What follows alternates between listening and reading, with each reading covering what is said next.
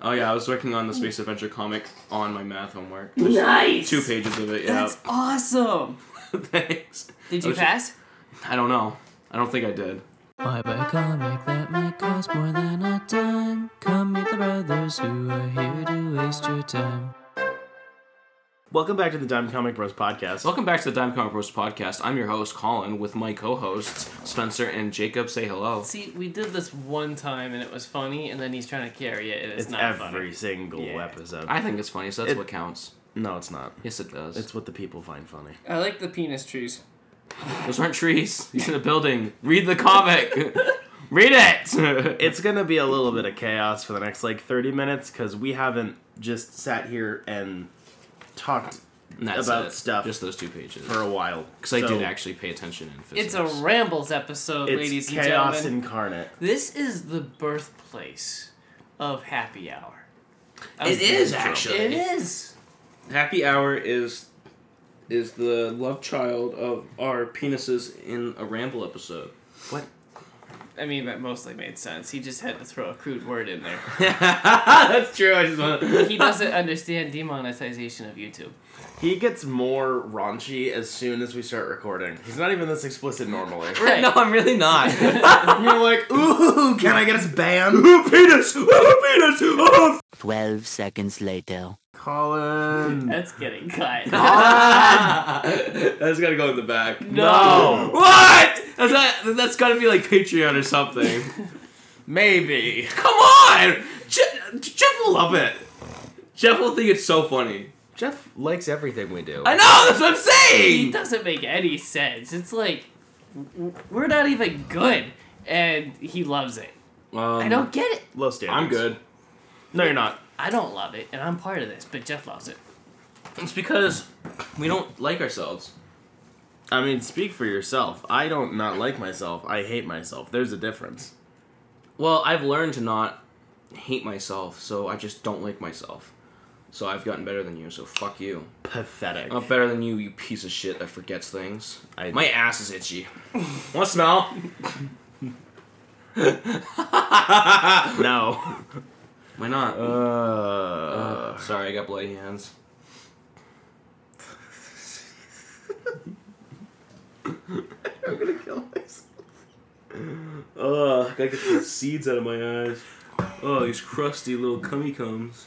I hate the eye cummies. Yeah, me too, it's so fucking annoying. Oh my god. Why do they have to come in my eye? And it's like, I'm not sure if I should be embarrassed when an eye cummy, falls on the table or something. Whatever Or, desk I'm yeah. sitting at. Because it's like, I know everybody has eye cummies, but how gross are eye cummies? Yeah, it's Like, where on the grossness scale are the eye cummies? Okay, so they're like... So, okay, we're gonna make this a scale. So we got at the top, right? Itching your butt in public. Like, hand in pants, itching ass. And then under that is, ball scratching. But there's the levels of ball scratching. There's the one who moves his legs around, fixes his chair for no apparent reason, but he's just, fixing his balls or itching his balls. Or there's the one that's just, makes you look somewhere else and be like, what is that? And they just itch their balls so you don't see. Or there's the, just the fucking no-shamer. Right. Just fucking... Just hand in shorts in front of No, everybody. that's not there yet. That happens, though. The guys that just move their sack around like this, the guys that we see at outside work. of their pants. Yeah, outside of their pants. Yeah. The guys that we see at work every day. And then there's the very few that actually put their hands right into their pants and fucking move things around, give themselves a little stroke before they come out. You know? I'm more of a hands in the pockets and then and then there's the pocket. You walk a little funny and you unstick your sack from your leg. There's I'm that. vaguely discreet. But the most acceptable one is the long leg stretch. Yeah. That's the socially acceptable one. Just in the middle of the grocery store, leg stretching. But that's not with all of these categories. That's going to be lower down. Okay. That is closer to eye cummies, okay? So wait. The leg stretch is close to the eye cummies? Yeah, because it's not that bad. Yeah, okay. So that one's right. more socially acceptable. And so you also have to think about... oh, shit. Why is there lore for your ranking system about public grossness?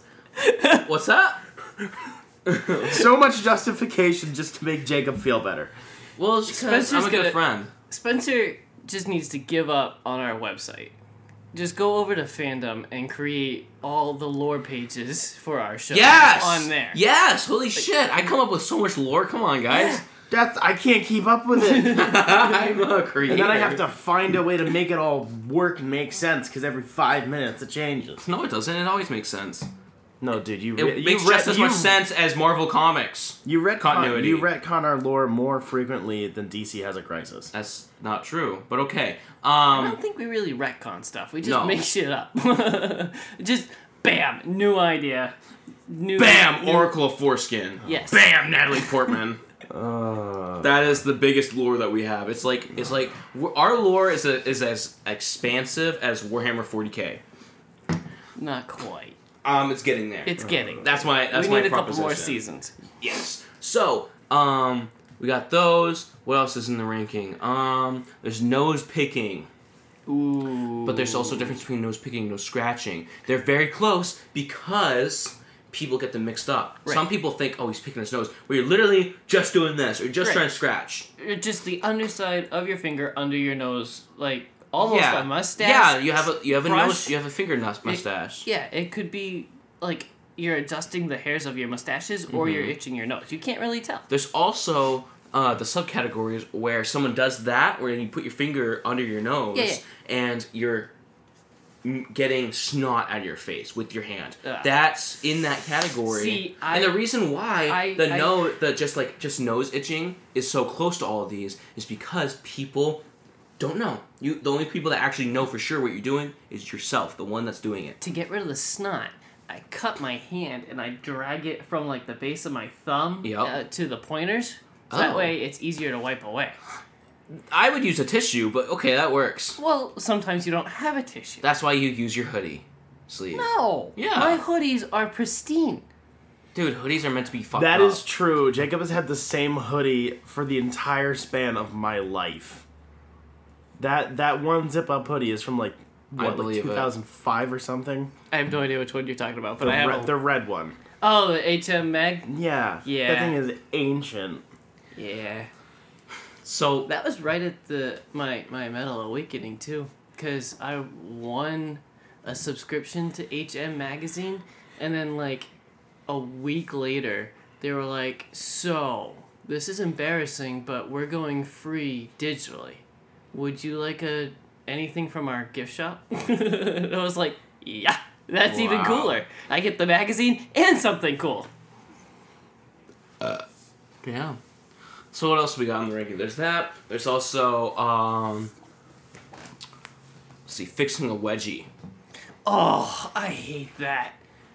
I get wedgies so often. Mm-hmm. I think it's because I have no ass. So No. I don't know how you get wedgies. How do you get wedgies? I get wedgies all the time. Don't have an ass for the clothes to get lost. Dude, my fucking... I become a thong. I have explained this to you. My ass is a black hole. There is a chasm. vacuum. That's true. There is suction. He just sucks his underwear into his asshole. Yes. I'm not even trying. It's not even an asshole, it's an ass abyss.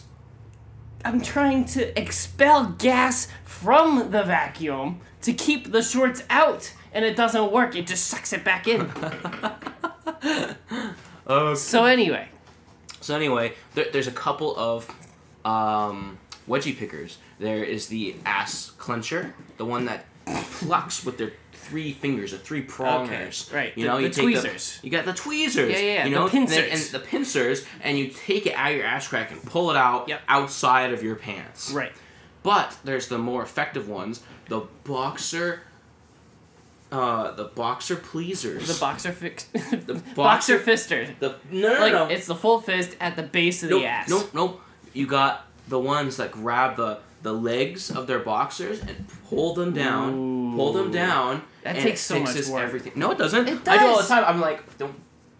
Yeah, that's and two you got to do motions. a little shaky leg, you know? Right, that's too much work. It's Uh-huh. so much less work than just the pincer. Whoop! But the pincer only lasts for so long, where if you do the boxer pleasers, it lasts almost 3 hours. Dang, that's pretty good. Mm-hmm. But then back to the the ass fister. The ass where fister, you use the whole fist at the base of the ass and just grab the whole chunk of underwear. And it's uncomfortable. It is. Then the legs of your boxers aren't doing so well. And they're kind of off kilter too. Yes, then they're off kilter. So you you have to go to the bathroom and fix it. Right. That's fucked up. That's even more of a waste of time than the boxer pleasers. Spencer is scrolling Twitter because we have lost him. He's on comicbook.com. Yes, and yes. Anyway. You have nothing on this grossness meter? No! Nothing to add? No! You're so annoying. I don't talk about this shit when I get wasted. Why? Because it's not interesting to me to talk about wedgies. I'm not He's in middle school. so fucking annoying. He's so annoying. I'm an adult. I'm an adult, Colin. How about you be an adult for once? You fucking piece of shit. I'm gonna go on comicbook.com to be an adult and read articles. Big words.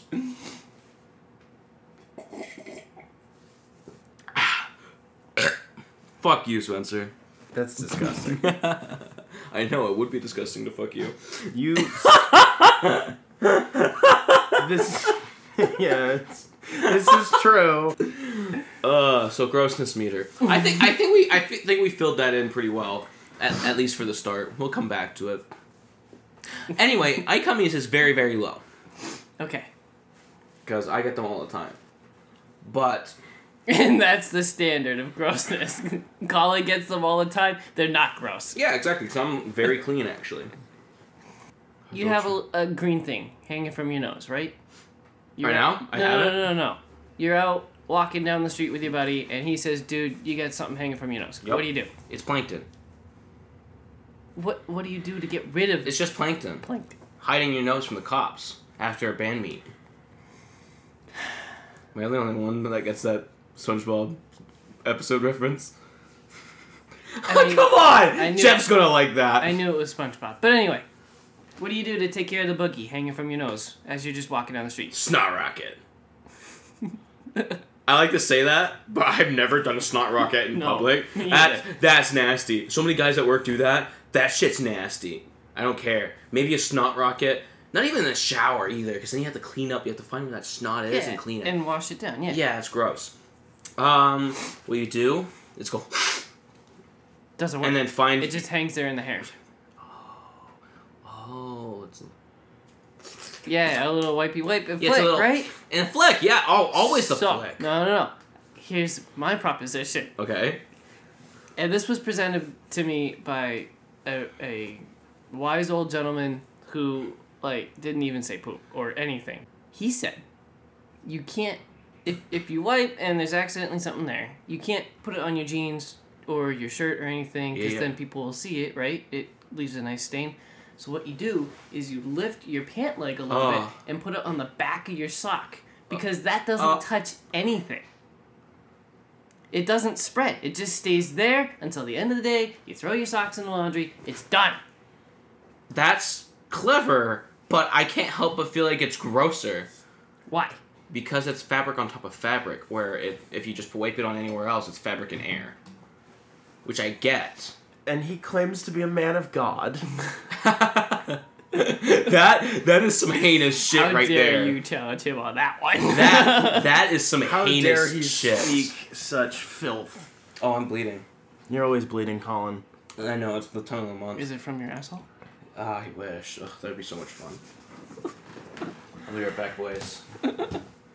That is some heinous, ungodly shit right there. Oh! I saw him pulling into a parking spot at work this week, so I started walking up one of the lines that he was trying to park in between, so he had to stop halfway through, who's this asshole? And I reached through the window, I'm like, give me those titties, give me those titties! I'm He's like, what the fuck? Oh, it's just you, get out of the way! Yeah. What the fuck? Get out of the way.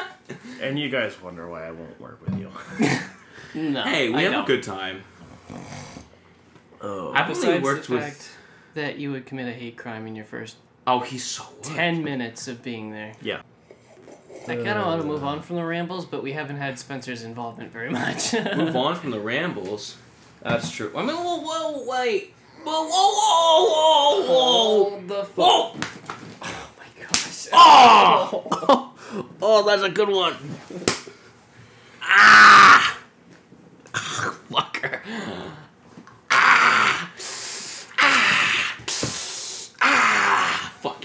best use of that meme is Peter Griffin singing the Halo theme. You're so right. I can never beat that. Made my whole arm tingle, like my muscles. You don't have any of those. You said it, not me. You wanna go? You wanna go? You wanna go? Wanna go with these forearms, bro? I will pay to watch you guys fight. Just be us sucking each other's dicks. I mean, what? No, he'll just be grabbing my nipples. I'll just be slapping his ass cheeks. Paying, or I'll be slapping his ass abyss.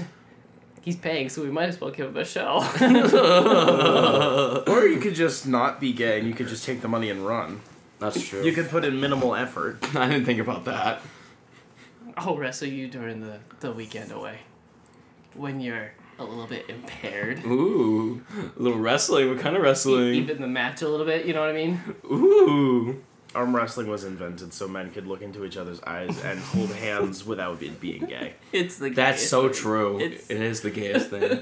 I remember arm wrestling so often when I was a kid because like you think that's like how you prove you're strong, but it's literally just like It sucks. it's just bad for you. It's just fucking wrist locking. That's all it is. So many injuries of like popping that. What, you don't like watching the arm wrestling competitions where they go so hard that a bone pops out of their arm? Yeah. You don't like watching those? So bad. I saw some of those that It's said nothing never to- again. It's nothing to Never, ever I haven't again. ever since. There's nothing to do with muscles. Nothing. I am a bigger fan of the Russian face slap. Yeah! I was about to get there. Russian face slapping. This big funkin' chungus just slaps you so hard you pass out or throw up. So that's every day for you. Yeah. The problem with that is that it's literally bitch slapping. Yes. Slappers only. Slappers only. What? That was a game mode in GoldenEye, the original. Yeah, You sorry, just I'm had your not, hand I'm and you were not, like- I'm not old. We at each other. Wow, you're old. It's freaking funny. Ugh. So Jacob, what have you been reading or consuming media? Oh, we're getting into... We're moving on from the Rambles already? Then you move into the Kenobi. Obi-Wan! Fuck! Okay, I gotta take this off. Why? Leave your 'Cause it's pants up. Kenobi. Whatever, I feel like this is demented. Because the music's off. But yeah, you just ran around the map with no guns, looking for people, and you just slap each other. This is...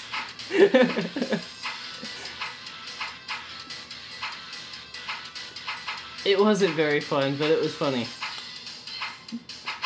Yeah, I'd rather try to melee enemies in Doom Eternal, where melee does 0 damage. Oh, I freaking hate that so much. It's like you use a sucker punch for I'm every a hit. kick-ass, badass space marine, Nah, and you my can't- punch doesn't do You can't damage. punch a zombie to death.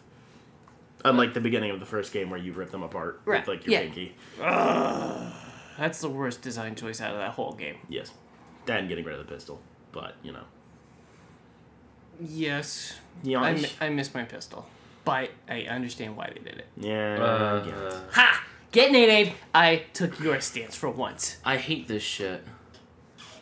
Well, maybe I hate when if- cosplayers do shit Maybe like if that. you weren't on Cringestagram. I'm sorry, but Obi-Wan. Kenobi. Episode 5. They flash back to Anakin and Obi-Wan sharing a sword fight from, I would guess, episode 2? It's pre Era? It's pre episode 2 because they both have their lightsabers from before the movie. No, he had that lightsaber in episode 2. Yeah, and it gets destroyed in episode 2. Both of them. Right, lose so their I'm lightsabers. saying- Oh, that era. okay, yeah. Yeah, it's Sorry. Yeah, they both lose them. So he's full ass Padawan. He's being portrayed by like a 45-year-old. That's fucking awesome. It's great. Well, some Padawans become like some Padawans are like Padawans until like they're 40 Well, okay, that in real life. Okay, but Anakin was like 19 when he got promoted. But the point being, they instead of letting the computers take over the world, they let the actor act for once. Yes. Mhm. Recently, they keep doing. I almost felt like a proud dad of them for being like, oh, congrats, you guys didn't waste a shit ton of money on something that's gonna be horrible. Mm-hmm. Like, okay, congrats. Yeah, he looks a bit older. Okay. And like, why is that? Why should that be distracting from the performance? The performance was very good for a very short scene. When you put it all together, it's like you're on a soapbox, and I don't think there's a reason why. Just calm down. It makes me happy. It was good. Calm down. Stop yelling at me. Lightsabers go whoosh. Don't yell at me. I like the fucking room. It looked good. It looked like a better version of the prequels that we never got to see. A large portion of the episode didn't make sense, though. They show the Imperial ships flying over the home base that Obi-Wan goes back to with Leia and the Rebels. And then the Imperials hack it so that the roof closes and locks them all in. So they have to like dig in and wait for an ambush or onslaught or whatever you want to call it. Technical terms for battle. Battle. So most of the episode they're trying to open the roof to escape, but it doesn't make sense because the Imperials are literally sitting right there. It seems like a piss poor plan. I think it's the only option, but I do think that writing the characters into that corner was kind of dumb. Yeah. And then the stormtroopers and Third Sister are hanging out outside a door that's been reinforced and literally welded shut. Lightsaber go whoosh. Yeah, and she and Obi-Wan have a talkie-talk until she just slices right through. What's the point of the fucking blaster guns? Yeah, they just sat there and blasted it for 20 minutes before she walks up and slices it, like, open easy. Mm-hmm. I think it's because she's a drama queen, like Anakin. It was just a lot of... There's no clear thought. It's just, like, no thoughts, head empty, I'm angry, let's do dumb shit. And it was frustrating to watch. Because it's frustrating to watch people that are head empty angry. I guess. I liked the little interaction at the door, though. It's not like this was a super well-hidden mystery or anything, but it's nice that they didn't have some really, really overly complicated explanation for why she knows what she knows. It's just like, yep, nope, she was a Padawan and she's angry. There you go. I like that. Like, that's it. It doesn't need to be, like, a whole deal. That was nice. She is my apprentice, my double secret apprentice. I'm glad they didn't do shit like that. I also liked the additional Order 66 flashbacks where we have Hayden fucking killing young literally boys. murdering children. Fuck yeah. I live for that shit. I find it interesting because this show is rated TV-14 somehow. I don't even think it really deserves that. But this episode got a content warning, a very weak one at the beginning. The sequence wasn't that distressing for me. Like, I thought that Vader's entrance in a couple episodes was way worse than that. Oh, yeah. In terms of tone, anyways. So I don't think that was necessary. It's a school shooting allegory. I know. Oh, yeah, you're right. It's a very... Yeah. Oh! And we've had, like, 4 of those in the past 2 weeks. Yeah, so yeah. that's relevant. It is a school shooting. Holy shit. I wouldn't say allegory. I would say it's a coincidence. And it just happened to be that they were putting the episode out directly after a few have happened. So that... I guess that does make sense. So I guess I can leave it in. But I was about to say more, like, the content was there. Some viewers might find upsetting. Yes, me finding it very upsetting to see Hayden Christensen again. They killed Colin's mommy. Again. Okay. All of Colin's she was like mommies C-tier die. mommy. All of Colin's mommies die. That's true. The only good mommy is a dead mommy. That's what fucking Disney thinks, it seems. All the moms are always dead. That's not true. Scarlet Witch is still alive.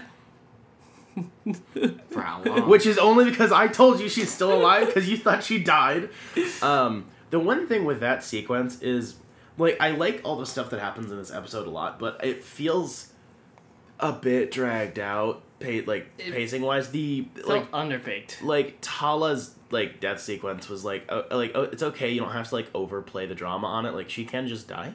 I liked the maybe unintentional parallels to Rogue One with the big droid, like, me being a meat shield. I like that. It's a good moment. It was just, like, it's, like, 45 seconds, and it's in slow motion. It's like, we've known her for about 30 minutes. Mm-hmm. You know, you don't have to oversell it. I was excited when they finally brought back the Grand Inquisitor. And I've been going crazy trying to find his name, but apparently he doesn't have one. That is his name. Yeah. He's never had an identified name. Third Sister was changed from that to Grand Inquisitor. So, why? Grand Inquisitor is a title, but he's just never... He's a mysterious character who's never going to have anything revealed about him. That's the idea. Mm-hmm. Haven't we heard Third Sister's actual name? Yes. Riva. Yeah. Some of the other siblings, we know their real names. Some of them we don't. The Grand Inquisitor has just always been the Grand Inquisitor, so it's only been his job title. Wiggity wackio. Yep. I'm pretty excited to see him back in action. I want more of him. I don't know if they're going to have him, like... I'm pretty sure actually do anything next episode. I think they might just be establishing that he recovered and leaving it alone. That's fine by me, because then it's an open thread to follow down later, but that means we get more. I really liked the mild, not sneakiness. I like Obi-Wan taking the much more Jedi path for a few minutes. That was nice. Darth Vader is very pissed, proving that he's very powerful in the Force. He finally holds his ship. Oh, that was so good. And then rips it open.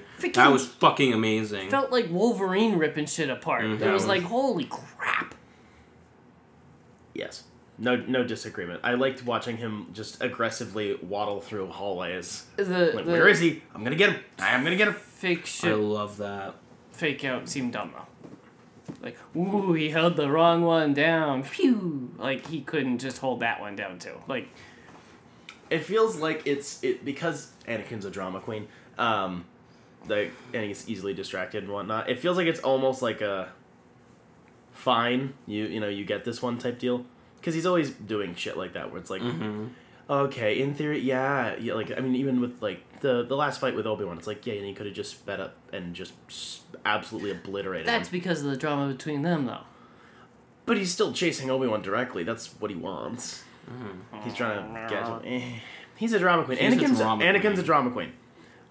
The fight with Third Sister was pretty cool. The camera work was a little rough, but the actual choreography was decent. And it was. I like how she does that weird, like, on the ground hand, like, skipping and shit, or, like, running. Like, how she's, like, slanted and shit. Yeah. I like that. I kind of like that. It gives, like, a weird, like, animalistic type of, like, survivor feel, I guess. It's just something different. It gives me that feel because it's, like, trying to play, I guess, somewhat trying to play dirty or, like, tricks or whatever. It's not, like, a full-on, like, traditional lightsaber fight. It's, like, I'm trying to go around you and shit like that. Right. Also, I love how Darth Vader, whenever he dodges, it's nothing big. He just, like, turns a little bit. He's like, you bitch. Doesn't even use his own lightsaber against her. Come on, hit me. Hit me, bro. Literally. Come on. Her sword, I forget if it gets in half or snapped in half. They disconnect. They disconnect. We've seen them do that because it looked like he just broke it. Yeah, it does look like that. That would have been cool, but no, the lightsaber is split in half. Later, it's completely intact again, and there was no connecting that you saw on screen. That was... I think he put it back together, because he got both the lightsabers back again. Because with the fight, they fought with those two. I was low-key... Not low-key. I was high-key hoping that he was gonna fucking cut her head off. Me too. Yeah, like Dooku. Yeah, like Dooku. I was hoping for that too. I literally was just like, do it. You heard me, I'm like, yes, do it. Do it. Do it now. I get that they're trying to milk the character and keep her alive a little bit longer. They're trying to milk the character for all that it's worth, and I get it. It's fine. I like her, but like, all right, that's fine. You can just cut her head off. But Vader's being a drama. But it's drama. It would have been dramatic. I mean, it's true, but Vader also being like, I'm only going to impair you and stab you in, like, your kidney is also very dramatic. It's like, I'm going to leave you, but we know you're going to live. Haha, you're going to piss funny colors. Exactly. They're going back to Tatooine at some point, obviously, in the next episode. Yep. Well, obviously, Obi-Wan has to end up there anyways. Oh, that was another thing. Frickin', what's his face? Leia's... Dad. Yeah. Yeah, so I think Riva's going to go to Tatooine is the implication. As soon as he sent that message to Obi-Wan, like, I'm gonna go to Tatooine and look over Anakin so that they don't get him. It's like, why don't you just paint a flaming red arrow towards the one thing in the galaxy they're looking for? You idiot. And then, that's what happens. Yeah. So I think Riva's gonna go there as well, and then I honestly don't really know. Like, I don't have a lot of speculation on how this is gonna turn out. I'm fairly confident Riva's gonna die. Please don't be like, and now we get another show. Like, she's gonna die at some point. Kenobi needs to get back to Tatooine, to go back in his cave, to go back to his meat chopping, and to give Luke the damn toy. I was gonna say, he has to save Luke from the impending doom. Yeah, so, like... Yeah, because it's just weird, because Vader isn't going to Tatooine. He doesn't know about that. I don't think... Like, Vader's not going to Tatooine. That would be insanely, Didn't they say where Vader was gonna go, though? I don't remember. I mean, he's still hunting them to try to get Kenobi, but Kenobi needs to go back to Alderaan to yeet Leia out of a fucking... Just put her in, like, an escape pod. Just be like, yeah, bye, girl. Pew, pew. Right back into the palace you go. I think that it might end up being that the Vader fight comes before the Reva fight. I think the Reva fight might be, like, the end of the show instead of the Vader fight, because it just makes more sense, like, logistically. I don't know. I want fucking Obi-Wan to have to kill Reva on Tatooine and then fucking bury her body and then just live with that. I want that to happen. I want it to go back to... Like, see, this is the first episode... Like, the first, like, 2 episodes really nailed the tone that I was looking for. You know, sad man, sad in desert. Mm-hmm. No talking. Sad in desert. Yeah, like, that was cool. So, like, I they need to get back to that a little bit. And I think that's how it'll finish. It'll feel like kind of like the Maul fight in Rebels, which you're not up to yet. But, like, it'll be like that. It's like, and now I have to go bury a dead body in the sand somewhere. And then just go back to business as normal. I don't know. They have a lot to wrap up in one more episode. Please don't tease anything else. Please, for the love of God, don't make a second season. I'm gonna kill myself. Don't. We don't need any more. Stop sequel baiting everything. Stop it, Jacob. What have you been doing, sir? Trying to find who wrote this stupid comic. It's probably written on the cover. No, his last name is, nope, that's not it. Cock and ball. Well, anyway, I read the last Marvel Max thing that I own. Damn. And should be the last thing that I own for a while, because I'm sick of the Marvel Max stuff, and I'm sure our listeners are too. I read The Destroyer, written by, or the credits on the cover say Kirkman, Walker, and Staples. I don't know who this is. This feels like a random ass story that was written up and sold to Marvel for reasons? Like, I saw no other Marvel connections in this whole story at all. No character names, nothing. I don't know who this guy is. It's some old dude that wears, like, a Green Goblin mask or something and a skull on his chest, but it's not the Punisher, and he's beating up bad guys, and I'm sure there's a commentary on how dark comics are bad, kind of like what Garth Ennis and Frank Miller tried to do, and it worked out that people loved that even more. He's from Timely Comics. Holy cow. He was there from the beginning. So he's an old dude, he's about to die, and he's pretty much got a death wish, so he's trying to take out the big bads that he's been chasing all his career and kill them so that he can leave a better, brighter future for his kids. His son-in-law also does superheroing and helps him out, and his wife doesn't know about it, so it's a drama between the three of them, 4 if you count the Destroyer's wife. He's kind of a rip-off Captain America, judging by the publication history. Came out around the same time, was also partially made by Stan and Jack. Weird. And he has a very similar history. Really weird. In the last issue or 2, he finally dies, and then he beats death and comes back. Yeah, and it's mostly just about, you should have told me that you were a superhero. I don't know. It was kind of bland. it really just felt like a generic comic with more context that I had no idea even where to go find it. I got it for $5. And each issue is $4. So, heck of a savings, I guess. Dude. Yeah. Weird. Pretty freaking mediocre.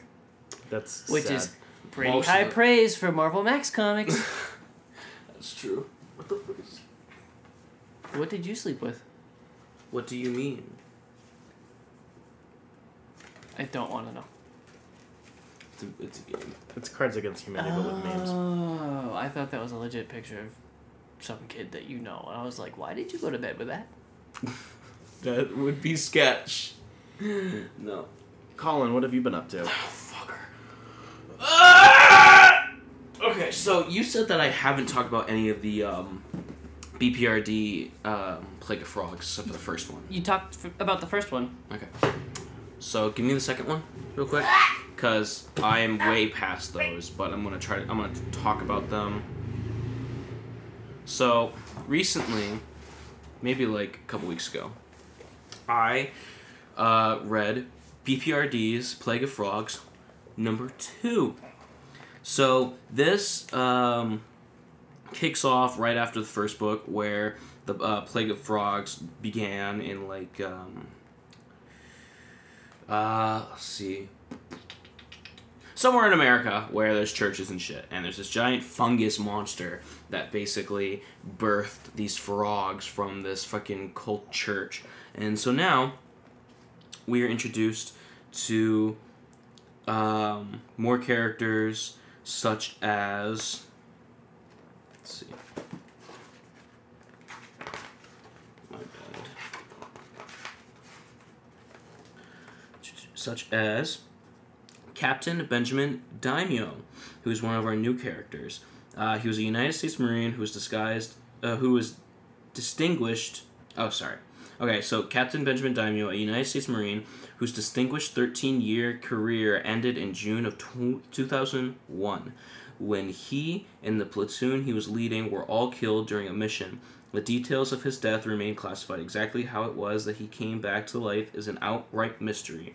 So this guy is one of the new characters that fights along Roger the Homunculus. We got Abe Sapien, Liz Sherman, Dr. Kate Corrigan, and Johann Kraus. I love Kraus because I loved him in like Hellboy 2, the movie. Johann. Oh, it is Johann. Oh my gosh. Johann Kraus. I fucking love that character. I can't not think about, like, when I read his dialogue, it's just like whoever played or did the voice acting for Johann in Hellboy 2. But all these characters are starting to learn to like work better together as a team, and it's kind of like becoming like a normal, just a team fight and whatever. And we're getting more into the Plague of Frogs lore, and Abe is learning about himself. They have a whole new base. They moved from the Connecticut institution to somewhere north where it's mountains and shit. But Abe keeps having like daydreams or like regular dreams of like his origin. So we're going deeper into that and how he's like connected to this this scientist, a part of this cult that happened in like 1800s. It's somewhat connected to the Plague of Frogs in a way, which makes sense because he is amphibious. And then we have Johann, looking through the files of BPRD, and he discovers that Daimyo is hiding something, but we don't know yet. And in this book, let's see, we're introduced to a character known as the Black Flame, who creates the Black Flame. He was a part of Zinko. It's always back to Zinko. Every single time. Zinko's like one of the biggest problems in the Hellboy universe.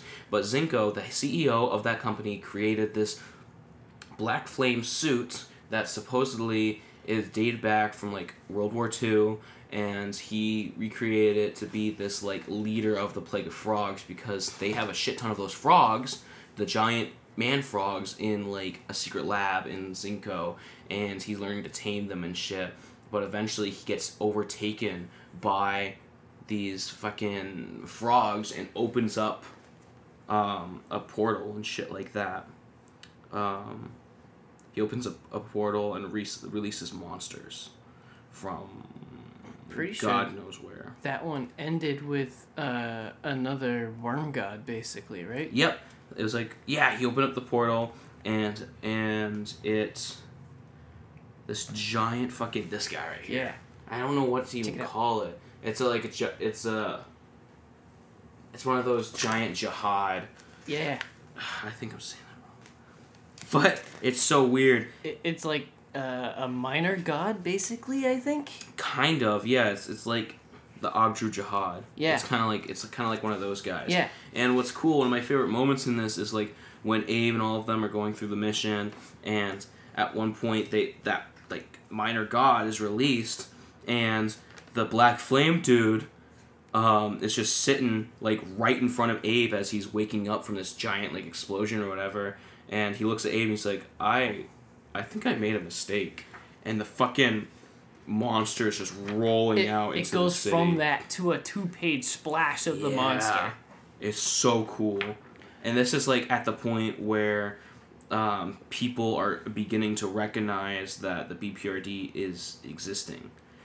I loved the Black Flame because he looks so cool, but he's so upfront that he's basically like a Kylo Ren. Like, he looks badass, but for no reason. He's just an actor, basically. Yeah, that kind of annoys me. Yeah. It's like, I wanted magic and shit. Oh, there's also this like comic, just like a single comic where it shows like the normal people fighting, not normal people, but like normal BPRD agents, the ones that haven't like, that aren't just the main characters. We follow them into a mission on this boat that's like abandoned and shit, just on the harbor or whatever, and apparently there's frogs there, and it kills them off one by one, and there has to be like 10 frogs, 20, and they keep thinking that, and they can barely hit this thing because he keeps like hiding and moving around really fast, so they can't hit him, even though apparently they were told that the frogs are easy to kill, you just bullets, which is true, but only if they're in the open. But in the end, when Abe comes and checks on the mission or whatever, all of them are dead, and the last guy killed the frog, but there's only one frog that killed them all. And it just shows you how like they're learning and they're adapting because they're supposed to be like the next evolution of humanity and shit like that. But that was a little scary. I'm trying to find one thing. This volume definitely increased in quality overall, because it wasn't scattered among many writers and artists and stuff. Like, they had a better idea of what they were trying to do, and it's more linear storytelling. It also increases in action, I think. There's a lot of empty panels where you're just looking at the artwork, and just because it's just so many battles with frogs. Yeah. So, before I get into the artwork, there's one thing I want to touch on. Roger the Homunculus dies, like, in the second book. Yep. Like, he dies. Like, yep. I know that he dies a couple times, they bring him back to life, but he's, like, done. And in the third book, I'll be talking about probably next week. It, like, has a whole page where it's just Mike doing the art. And that's one thing I do really love about this series, is that whenever there's, like, a big emotional point, or there's, like, a really big sequence happening, Mike comes in and he does like a couple pages of the like dialogue and shit, which is so cool to see. And also the artwork is that I love the art in these series. Actually, like, it grew on me. This art just works so well with how everything is. There's a bunch of different artists and stuff every now and then, but it seems like it's very consistent with one art, at least through the whole entire series of the first 4 Plague of Frogs, you know? But yeah, I love this. I bought it for cover price. I would buy it for a little bit more if I had to.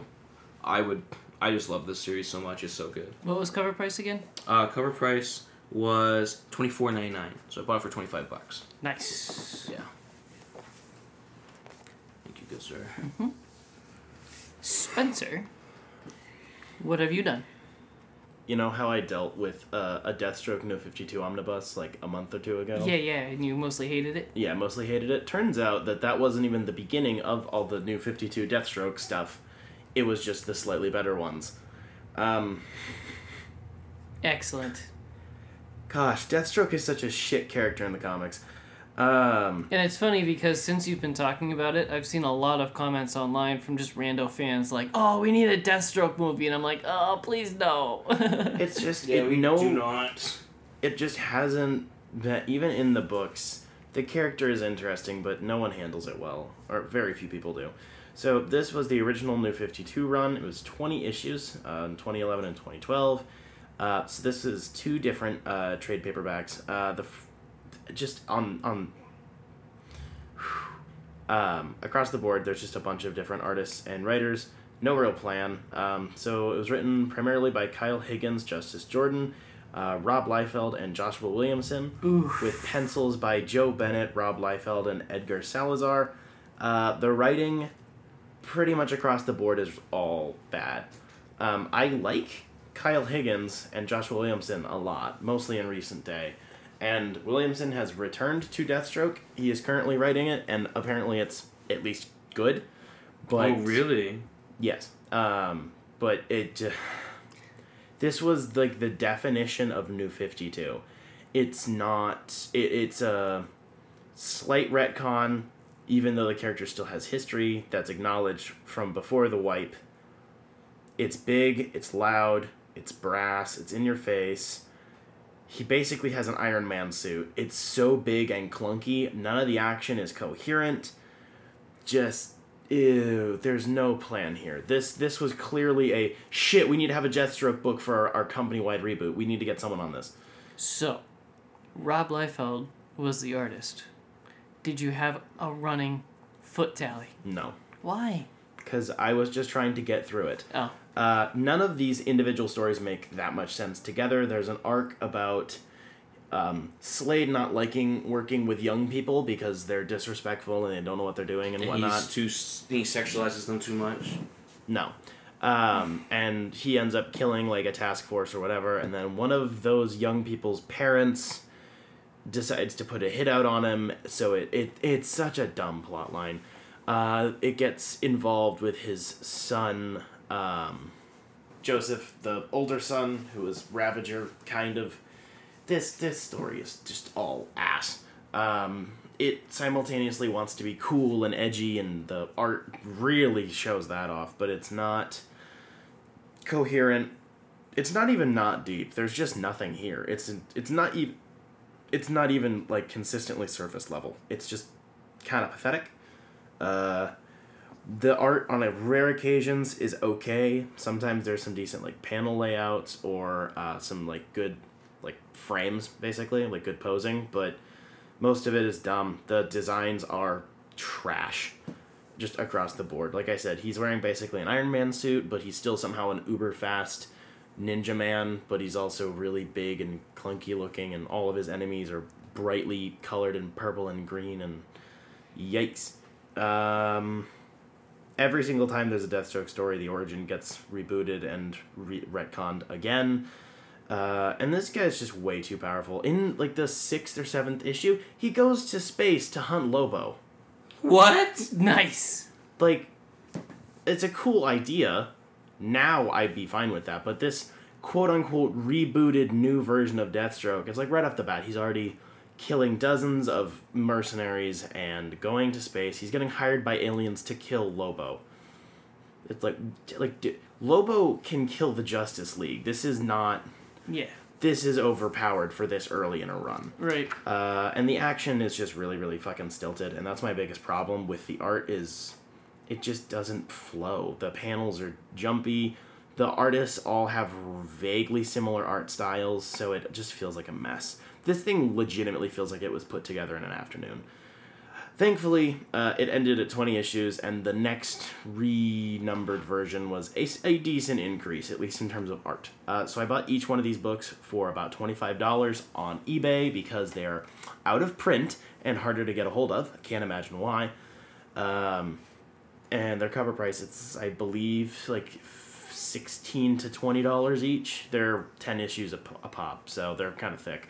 So I didn't buy them for that much above cover price. I will probably never read them again, but they will stay on my shelf. If these are on the clearance rack, maybe pick them up. Maybe just flip through them to see if there's anything cool in it. Like, these are, I think, the worst books I've read so far this year. And we're only halfway through the year, but still. Well, it's appropriate because this is the last show of the season, so... Yeah, that's rough. Hit that reboot button like DC, am I right? Ugh, every 6 months we gotta reboot it. Jacob, hello. What else have you been doing? Alright, this is a chunky one. I read the Matrix comics. I want to say directed by the Wachowskis because they... Alright, so they were the editors-in-chief. So all these comics went before the Wachowskis, and they were like, yep, that's good. It was really cool because the introduction to this book explains where these comics came from. They were all posted for free on the Matrix website after the first movie came out. So it was 1998, and the Wachowskis thought to have comics online. It was like some of the first comics online, apparently. Wow. So, yet again, the Wachowskis were ahead of the curve in technology. Freaking weird, man. There's a lot of different artistic teams for these 28 stories. Sheesh. So, a lot of names that you'll recognize if I can find the table of contents. Hold, please. You got your Neil Gaiman, your Dave Gibbons, your Paul Chadwick, your Tim Sale, your Carr Andrews or Care and still don't know how to say that person's name. I'm sorry. Yeah, me neither. Spencer Lamb. There's just so many people involved in these 28 comics. A lot of people at work were asking me about this book as I was reading it. And what the stories are about. It's basically like the Animatrix, where each episode is its own freaking thing. It can be anywhere in the Matrix. It just has to be mildly Matrix related. I don't want to say mildly Matrix. It's definitely related to the Matrix, but it has... A lot of them have nothing to do with Neo, or Morpheus, or Trinity. It's just random places in the Matrix.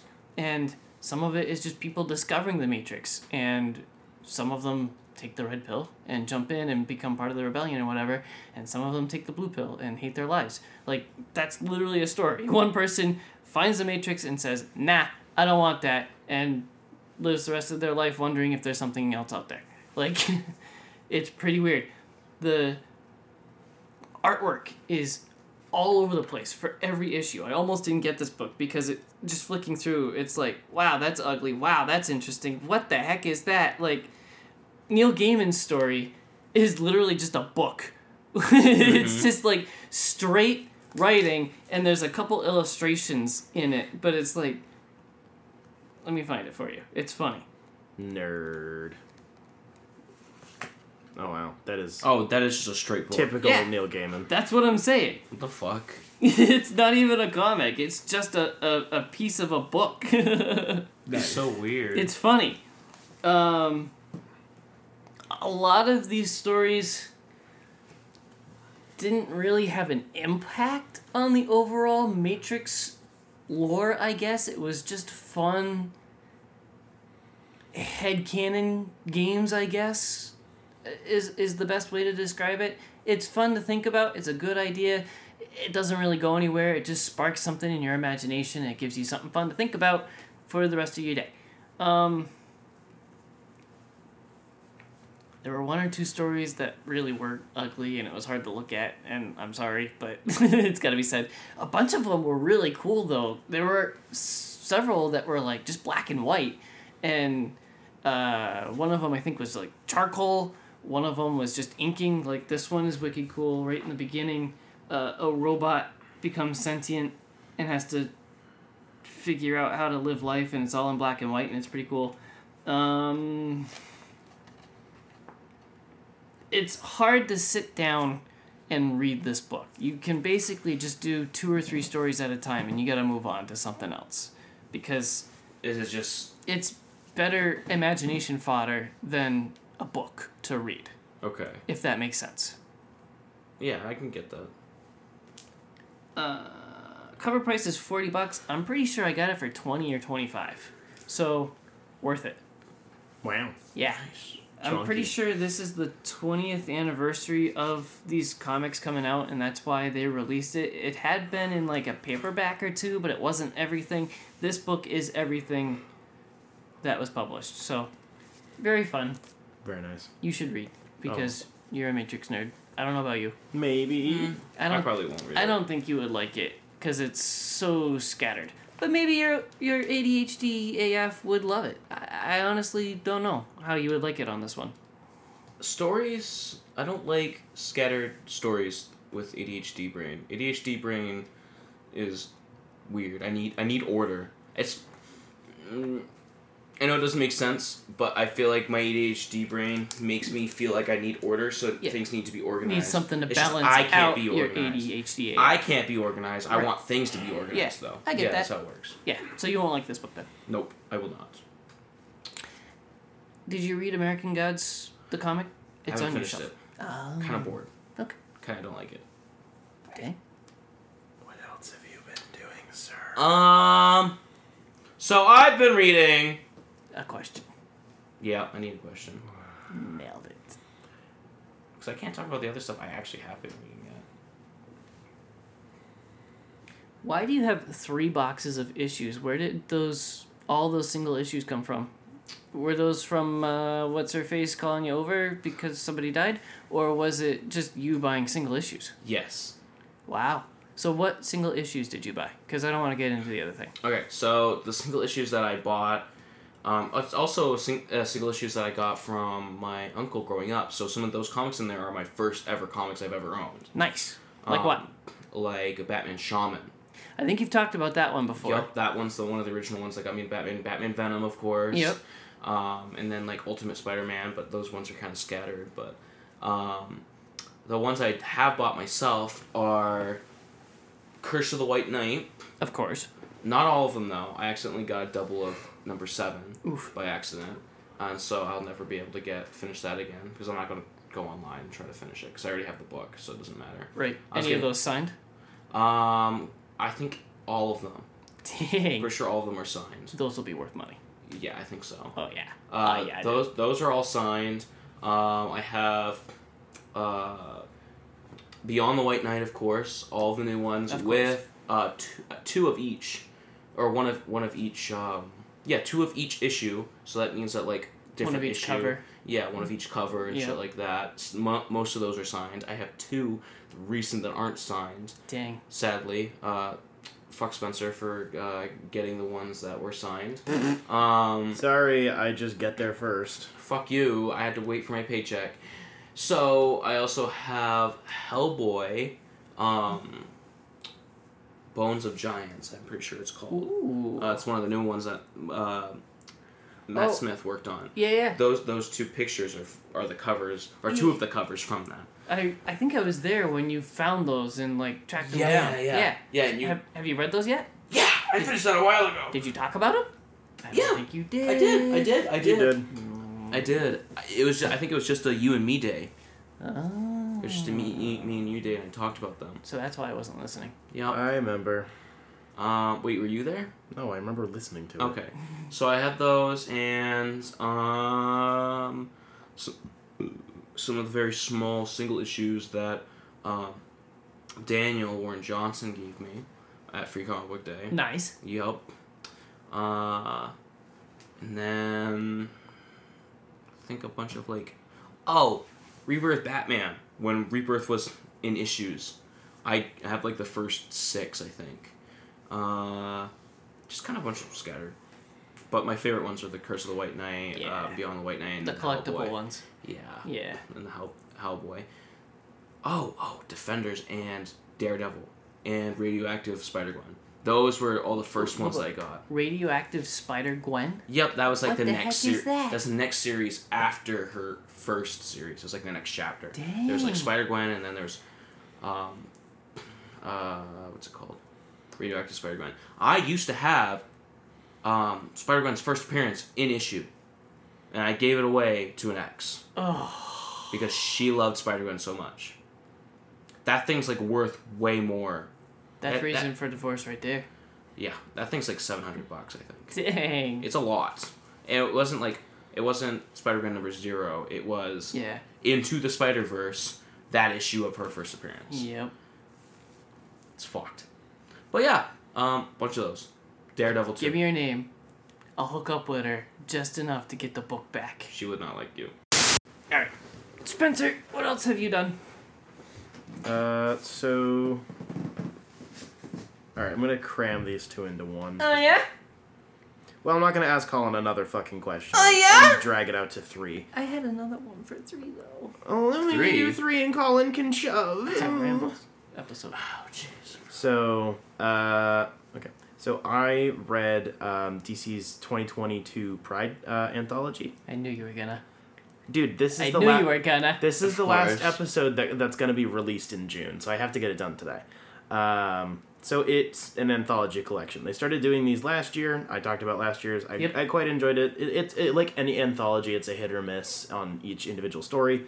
So this one includes stories for Alicia Yeoh, who is Batgirl's roommate and Batgirl, the new Aquaman, Jackson Hyde, one of the more recent Green Lanterns who I have zero familiarity with, Harley Quinn and Poison Ivy, of course, the Ray, the most recent Superman, so Jonathan Kent, Tim Drake, and then there's also a multiversity story, and a couple of other things, as well as kind of the big thing was a story written by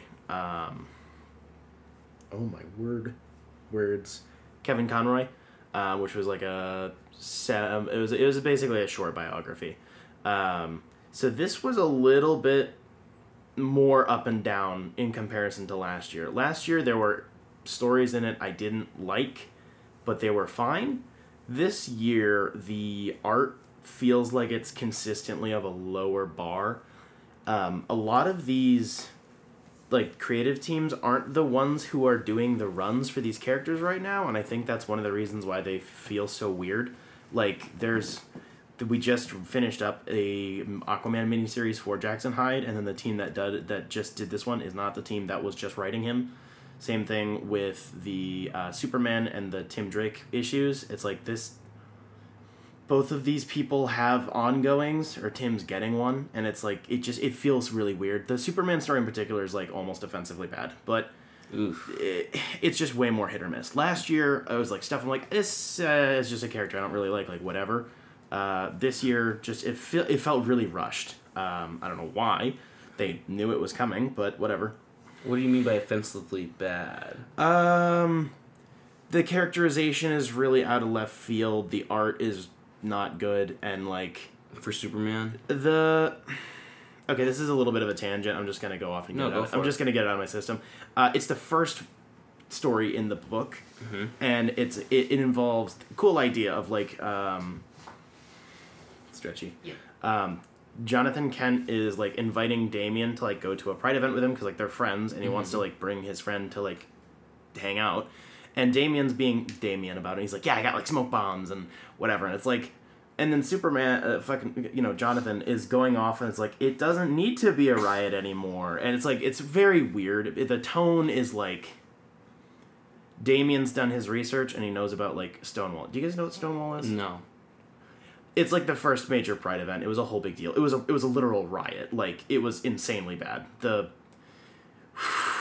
were literally people getting like shot in the streets. It was bad. Shit's getting deep. Yeah. So like it's just this weird tone of like Trying to make a joke out of it? No, not really making it. More like Damien is being the...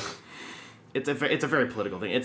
Damien is being what the writer considers paranoid and, like, over-prepared, when it's, like, in reality, that still happens. Mm-hmm. People still get, like, assaulted by cops at these events and stuff like that. It's like, you can just... It was weird. And there is a... It's just a weird issue. So what you're saying is, it was too political for you. No, I'm saying no. I'm saying the writer doesn't know dick. That's the problem. Let me have my joke. Yeah, I know. Anyways, that one was like really bad. The Aquaman one was pretty nice. It's just Aquaman going on a date. That's it.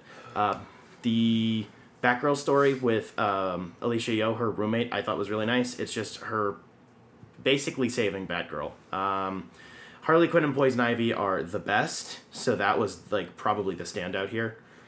I like the Tim Drake story. It wasn't anything special. Basically, Tim Drake is going to Pride with his boyfriend, and he baked him a cake. And because he's like late or whatever, he's in the Robin outfit, but he's just trying to like get somewhere. So there are villains attacking him, thinking this box is like a bat tool or like a supercomputer. It's like, no, it's just a cake, you fucking idiots. It was kind of weird. And then the really big part, which I think was why most people ended up buying the whole issue, is the last 25% maybe, is Kevin Conroy's story. It's a biography about his career as an actor in Hollywood and his personal upbringing and his family life and all of that stuff. It's very touching. The art is really simple. It's like not really sketches exactly, but they're very simple characters. It's all like blue-white. There's no coloring on anything. Mm-hmm. And it's just about how Kevin had never, because he was an adult during like the AIDS crisis. So how all of that affected Hollywood, and there are like people dropping off left and right, and people are losing their jobs and their roles and blah blah, and all of that stuff, and how he like never felt like he never figured out how to like balance his personal life with his work and how to like feel like himself basically. And then it ends up with him getting this role that for a character he has like no familiarity with. It's Batman. It's a kid's cartoon, whatever. And when he finally starts connecting with the character, it does this really nice like comparison for a few panels of like stuff in his life that's visually similar to this Batman thing, and like whatever. It's like he can actually connect with the character on like a performance level, so he's able to actually imbue it with his own experiences like an actor. It's just this really nice, touching thing. It doesn't end with him saying, "Oh, I'm Batman." It's like there's the final panel is the model for Kevin being lit and shaded like Batman the Animated Series. Like the way, when Bruce Wayne's like in the shadows and he has like the weird like shadow lines on his cheeks and like whatever, it looks like that. And it's really touching. It also has many slurs in it, so that's very spicy. Ooh. The book has a warning page before it because it's the last one. Because it's a very, very family-friendly book otherwise. So it's like all the way, it's like this big full page like, hey, this is someone's personal experience, but it is uncensored. There are slurs here.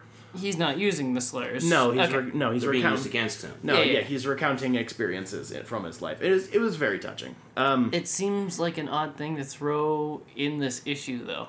Like, what do you mean? It doesn't seem to have a whole lot to do with LGBTQ pride.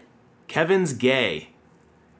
I didn't know that. Yeah, dude. That's what I meant. But you didn't talk about him talking about that. I thought you knew we've all talked about this before. Okay, I thought you knew that. You were talking about his career. Like, no, this is kind of weird to throw in a pride thing. No. Kevin Conroy has been a pretty openly gay man his entire life, so he's like, as an actor in Hollywood back then was very yikes. That makes far more sense. So he's getting like phone calls being like, hey, you didn't tell us about this thing, now they don't want to give you the role type, like, yeah.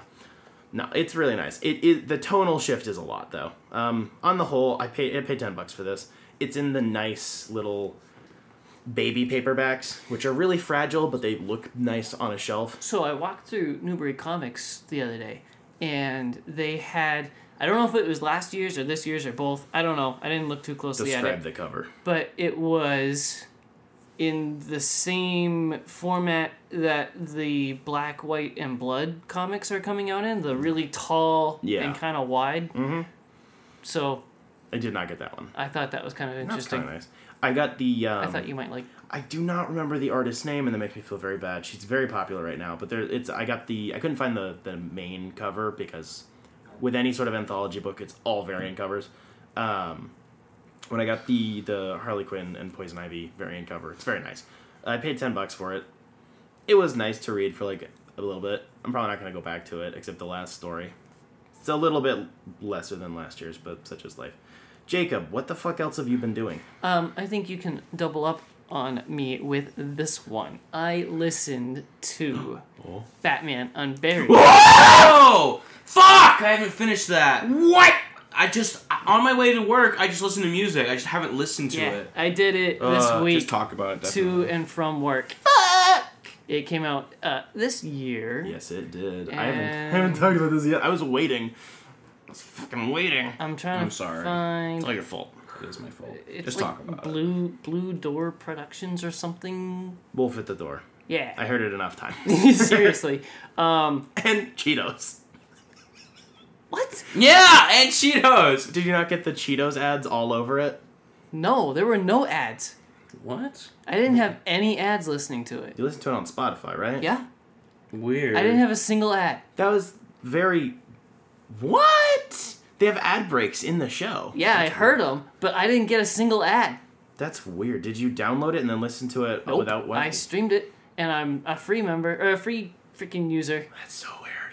Anyways, that's bizarre. I was wondering about that. I was like, this is freaking awesome. There's no commercials through this. No, there was Cheeto ads. It was all Cheetos. There's a lot of big names in this production, including Gina Rodriguez, Lance Riddick, and John Rhys Davies, being just some of them. Oh, it's so stacked. Every freaking voice in this show is perfectly cast. There's just... There aren't... there isn't a huge list of characters. It's not like... it's not like Game of Thrones big. No. But there's enough, and it's like every voice is perfect. It's like, oh, he's such a good voice. Oh, she's got such a nice voice. Like, everyone. It was nice and distinct, too. That was the part that makes it easier for me, is because I'm used to listen to audio dramas as a kid. Exactly. And it's like, and it was actually, aside from like the general production, it was like, I can tell who's talking at all times. Right. That's what I was trying to tell my dad. Like, I don't know if you'll like the story or not, but this is like listening to Adventures in Odyssey. Hi, this is Chris. Welcome to Adventures in Odyssey.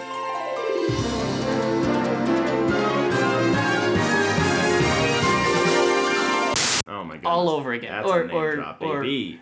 Radio theater or whatever else. Exactly. It's so good.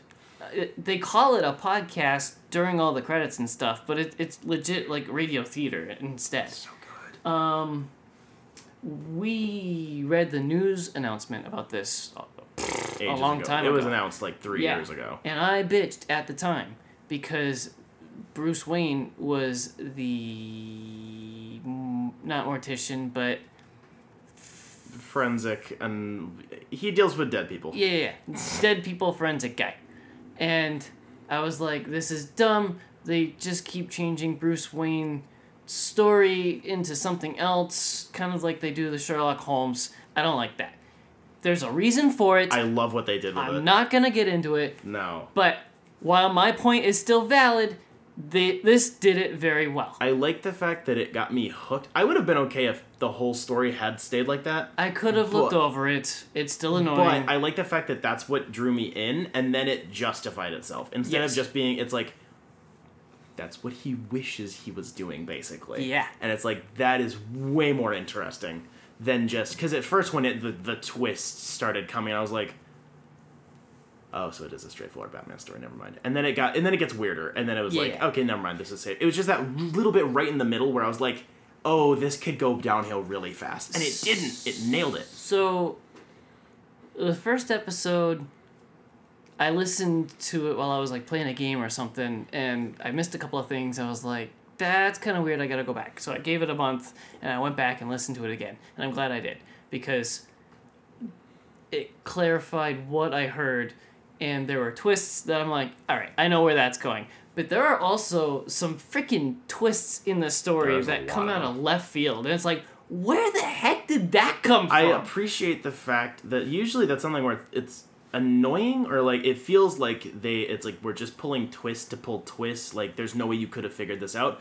I didn't feel the desire to figure out the story. Yeah. I just wanted to listen to it and see where the hell they were taking me. So there's one point where insert villain's name here is describing their plan, and a good character says, "Why would you do that to Gotham?" And villain says, "You're not thinking big enough." And I said it with villain, "The whole world!" And it was just so goofy and fun. It sounds dumb, but it was enjoyable. It's weird because it does, for the most part, take a fairly adult tone to it. You know, they say fuck. You know, it's got some serious stuff in it. There's some moments that are, like, pretty disturbing. But then there's a couple goofy things, and it's fun. Mwah. Just let it have fun. Just have fun with it. I had a lot Fun of is fun. I had a lot of fun with it. Yeah. So you know that thing that I sent in the group chat that I was like, this thing is really weird? No. Wow, that is really big. I mean, there's a couple of those. So, because you have the one twist, which, you know, you have, like, the big, like, the mid-twist thing. Yep. And then that was when I was like, and then it kept going, and then it got better. And then you had other twist, which I had no idea about at all. But I was like that, I really liked that. Because I was gonna be disappointed if it remained at stage 2. I was annoyed that I didn't guess stage 2. I was like, I should have had that one. Man, the casting really does help with it, though. They all, like, even the people who I recognize and who have very distinct voices, none of them come across like, oh, I remember that person from this thing. They all fit the roles really well, and it's like, oh, if I look up the name and then I look at them, like, oh, I can hear that. But beyond that, they all really nailed it. It's kind of funny because there were a bunch of voices I didn't know the actor or actress, so I was making up my personal image of the character or using, you know, past books or movies or whatever, and then all of a sudden there's Lance Reddick or John Rhys Davies. It's like, oh, that's Gimli as this guy. I didn't hear that. That's the thing, is I knew that I don't John. know any of the I don't know any of the voice actors in this, or I probably would if I if you gave me like Gimli. I know who that is, but like outside of that, I don't think I heard any, like, I couldn't distinguish any of them, at least for me. That's the thing, is, like, I knew who it was going to be ahead of time, and I knew the role he was playing, and I forgot. Like, I listened to it, and I looked it up again, and I was like, oh, okay, that makes more sense now. Like, it just, I don't know, and even if you balance the higher tier, more big names, with the smaller people, none of it feels, no one's, like, outperforming anyone else. They're all very well balanced in terms of performance and, like... Speaking of balance, my biggest complaint is that there were a couple of weird audio balances. One person was really loud, and then one person was like did notice in the those. same conversation. It was weird. like, that was really difficult to deal with. It only came up a few times, but it was very annoying when it was happening, because I was usually listening, like, at work while I was cleaning or whatever. Yeah, and I was listening in my car, so it could gets also really obvious. have been that I had the windows down and I had to roll them up to try to hear it better, but it still didn't fix it perfectly. Yeah, sometimes the spatial effects didn't work out Yeah. right, but a lot of the individual sound effects and whatnot were, like, done very well. And The thing with the new quote unquote villain, I like the fact that the story didn't undermine the fact that he's not the big bad. That's not really a surprise to anybody. I really like that character, and I like what they did with him. But the one sequence where he's it's so hard to talk about this and not spoil it. It's like the 4th victim, and he's... Yeah. Shitting? Oh my gosh, I got Yeah. chills, and I wanted to go, like, clean myself. It was so gross. There was a sequence that is extremely gory, and the sound effects do not leave much to the imagination. And you're No. just sitting there, stuck listening to it. And It it's was so disgusting. And they do that multiple times. And It that's was- what I mean. Like, even the sequence in episode, I think it's episode 2, maybe 3, where they're in the manor, not the manor, at Bruce's house. just that sequence with the Yeah. that was really creepy. I don't know if it was just really good acting or if it was the timing. I was at work. It was broad daylight, and I was like, I'm getting creeped out right now. Yeah. That was impressive. My last positive thing to say about this, I guess my last thing to say about this that is a positive, is that just the opening tune, it's raining. Oh, I love it. And they're playing slow jazz. Can you say Big PP? Oh, Big PP. Oh my gosh. I do love the music. Just I love how much sex they music. use it too. It's sex tape. They reuse it all the time. It's like I don't care. The No. way they've reinvented a few times, they do some different instruments. The music is so good. I was surprised at the end of the show. The last scene has Bruce Wayne solve a mystery to catch a villain that had escaped. I honestly thought they were going to leave that open for season 2, or like try to make a season 2, or just leave it open in general, and they didn't. They closed it completely. That made me so happy. That was I think one of like my favorite scene of the entire series. Was the last like 5 minutes. It wasn't a negative either. It was done well. It was just surprising that there's like nothing left for sequel bait. Nope. It's like, yeah, they could write another story because there's so many other villains to use, but this story is complete. I appreciate when stories actually complete themselves. Yeah. Heckin' sick, man. I really like this one. Fucking. Are there any other productions like this on Spotify? Not yet. Like, it doesn't have to be comic related. I don't know. Oh no, there's stuff like this on Spotify. I don't know the producer. Markiplier has done a couple of things. I have a couple recommendations because there's two that I've listened to that I think are really good. So it's called Gaslight by Q Code. This one's really good. By Q Code as well, The Edge of Sleep. Markiplier's the main character in it. Wow. As in Markiplier, or as in the man? Is it Is Catherine? a voice. He's a voice. Oh, okay.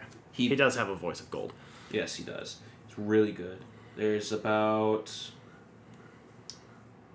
I love the self-justifying mechanisms that Unburied has for the fact that we need to hear people talk. They did the whole you can't see what's going on thing really well without making everything exposition. Like, I was really impressed with that. It's like, oh, we have audio files. Oh, we have recordings. Oh, he talks to himself. Oh, this guy talks into a recorder. It's like, oh, so you get the fleshed out bits. Batman's AI felt a little bit forced. That one was kind of weird. I wasn't huge on the Alexa thing, basically, but... I think Batman's been in, like, most stories for, like, a very long time now, so I don't think we can really get away from that. It's kind of inevitable, but everything else was... I just like it when it's a digital Alfred. So this is... I do really like this as far as I am right now, and this is probably too early to say, but I do really enjoy Unburied, but so far, I enjoy the HBO Max audio Batman. The audio, it's like a... Not like a parody. It's like a It's just a campy... It's like the 60s one. Yeah, Yeah, There's it's like only that. 2 episodes of it, and they dropped it like a year ago. I don't know what the hell's going on with that. 2 episodes? Yeah, there's only like 2 of them. No, there's not. There's more than 2 episodes on HBO Max. There's a whole series. Oh, okay. They only put the first 2 episodes on Spotify, Yes. and the rest from... Ugh. Yes, I know. That's the gay. But no, the whole show... Have you not listened to the whole thing? I only got through the first episode. Oh, shit! I liked it. It was just... Oh, shit! No, it's so good! It is actually so good. It's so fun. It's not like good as in there's like big things or whatever, but it is so fun. I remember when that one got announced too, and I think they're gonna do more at some point. Do something that isn't Batman, please. They do sequel bait a little bit with like a Harley Quinn, but that's it. Nothing huge. I was wondering about that too, because it's like how are you supposed to listen to that on the HBO Max app as you're driving in the car? I'm assuming you can. I mean, it's. Do you have to leave your phone unlocked? Probably, yeah. That's dumb. It is dumb. No, it is dumb. I completely agree, but also, like, the visuals are really cool. That's why they do show visuals. People use Spotify. Yes. I listened to that whole thing while building, like, my custom Batcave, and that was actually such a fucking help, because when you're building Legos, and, like, you're trying to make a good, like, this is stupid, but if you're trying to make a good Lego Batcave, you have to, like, indulge in the campiness. Yeah. Otherwise, the Lego just feels boring. That's why the giant penny is in every single Batcave. I love the giant penny. Yeah. You have to have the giant penny, the giant card, and the T-Rex. Yes. Those are like the three. Also, things they you- acknowledged those in Unburied, and that was nice. Thank you that's for listening to the last episode of season 2 of Dime. We're not done. Yeah, we Yeah, are. we are. No, we're not. Yeah, we are. You just did 3. With you two. Yeah, we're Fine. good. The last episode of season 2 of Dime Comic Bros. Do not be afraid. We are coming back for a season 3. Ladies and gentlemen, we've been confirmed for season 3. Yeah, Let's go. Yeah, we got renewed Yes. by my We've mom. got Greenwood. By my mom. Thank you to our patron saint, Jeff Lawrence. He is a super cool dude. We love Jeff. Jeff loves us. We love our Saint team. We will be spending our entire first episode of season 3, maybe? It's not technically a numbered episode. Next week, That's weird. next week, we will be hanging out with Jeff on a phone call, of course. And we are going to be discussing his most recent comic publication, as well as chatting him up and probably making him answer some inappropriate questions. Nice. The usual sort of stuff. Have a little bit of a Q&A with him, because he is our only remaining patron. You guys are all cowards. And he made a super cool comic book. That is very true. If you would like to be super cool like Jeff Lawrence, please go over to patreon.com/Dime Comic Bros. We have 3 different tiers, lots of cool rewards from each. Some of those rewards being artwork done by Colin, access to Patreon special audio bits, things that are too spicy to leave in the episode that can be attained by the general public, or our mostly weekly show, Happy Hour, which is just something that we do almost every week. After the episode, we talk some more. It's pretty much just rambles. Sometimes it's a business meeting, which is honestly kind of boring. Sometimes it's about foreskin, and sometimes it's about Legos, and sometimes, It has nothing to do with comics. usually no. Yeah. But it's us just deflating from the pressing life of podcasting. Oh, yeah, and so just hard. talking until we can't talk anymore. We're just done. As well as stickers. You can also get Oh, stickers. yeah, stickers. We will also be Stickers. getting updated stickers very soon for the launch of Season 3, so stay tuned for those. Only one person is going to be getting those stickers, because no one else will give us any money. You'll also be getting a bookmark. Yes, and we'll also be putting up bookmarks and all sorts of other fun stuff. So, keep your eyes open and your ears and your mouth Peeled. Thank you to our sponsors, Jetpack Comics and Games in downtown Rochester, New Hampshire. They have games and comics. We've done that joke so much, but It's so dead. yeah, we can't come up with any other jokes. Jetpack. Ooh, we should make jetpack jokes. I think I made a couple of those. Yeah, we at should some bring point. those back. Anyway, Most recently, Jetpack, the crew of Jetpack actually got put on the cover, one of the variant covers for Daniel Warren Johnson's most recent publication, Do a Power Bomb. That's so fucking cool. Like, most of the crew is now immortalized on a comic book. it's freaking That's awesome. an absolute dream come true. Colin, did you rip again? No. Somebody shit in his pants and it wasn't him. I shit it in your pants. Whoa. Jetpack is like, you walk in for the first time and you're like, wow, this is kind of tiny, but it's like, you're not going to see everything. It's stacked floor to ceiling. There's stuff hanging from the roof. It's like, I've been going for years now and I still find something new in there. Oh, yeah. It's friggin' nuts how much stuff they can cram in there. So please check them out. Yes, and tune in next week on all of the various audio platforms and YouTube and all the fun stuff. We'll be getting a whole bunch of new shenanigans going on. Thankfully, the format is not changing. Thank God. Not yet. I think we got most of that out of our system. Most of it. We will also be talking about the finale of Kenobi next week, so that'll be very spicy. Go visit our website at dimecomicbros.com. That will also be getting updated with all of the brand's spanking new artwork and whatnot next week. So that'll be fucking cool. I got a lot of work ahead of me. If there is a basement dweller out there, just super cool hacker man, please start our fandom.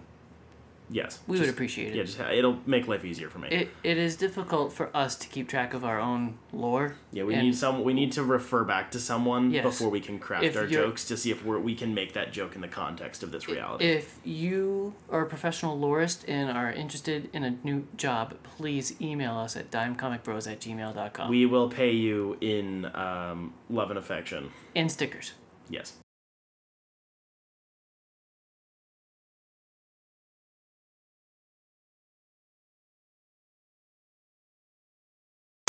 I wonder if Elvis is gonna end with him overdosing after taking a shit. Yeah, I highly doubt it. It seems to be very much so a very fantastical reimagining of events. So that can go one way or another. Yeah, not interested. If it's super obvious, if there's a point to it, then maybe it's interesting. If it's like about the mythologized idea of Elvis, then that's something. But if it's just like that, to be like that. But judging by the trailers, which is using lots of songs that are not Elvis songs, I don't know. It might work, it might not. The director has never done a biopic before, but he's done some weird fucking movies. So it doesn't look like it won't have personality. I might just not like it.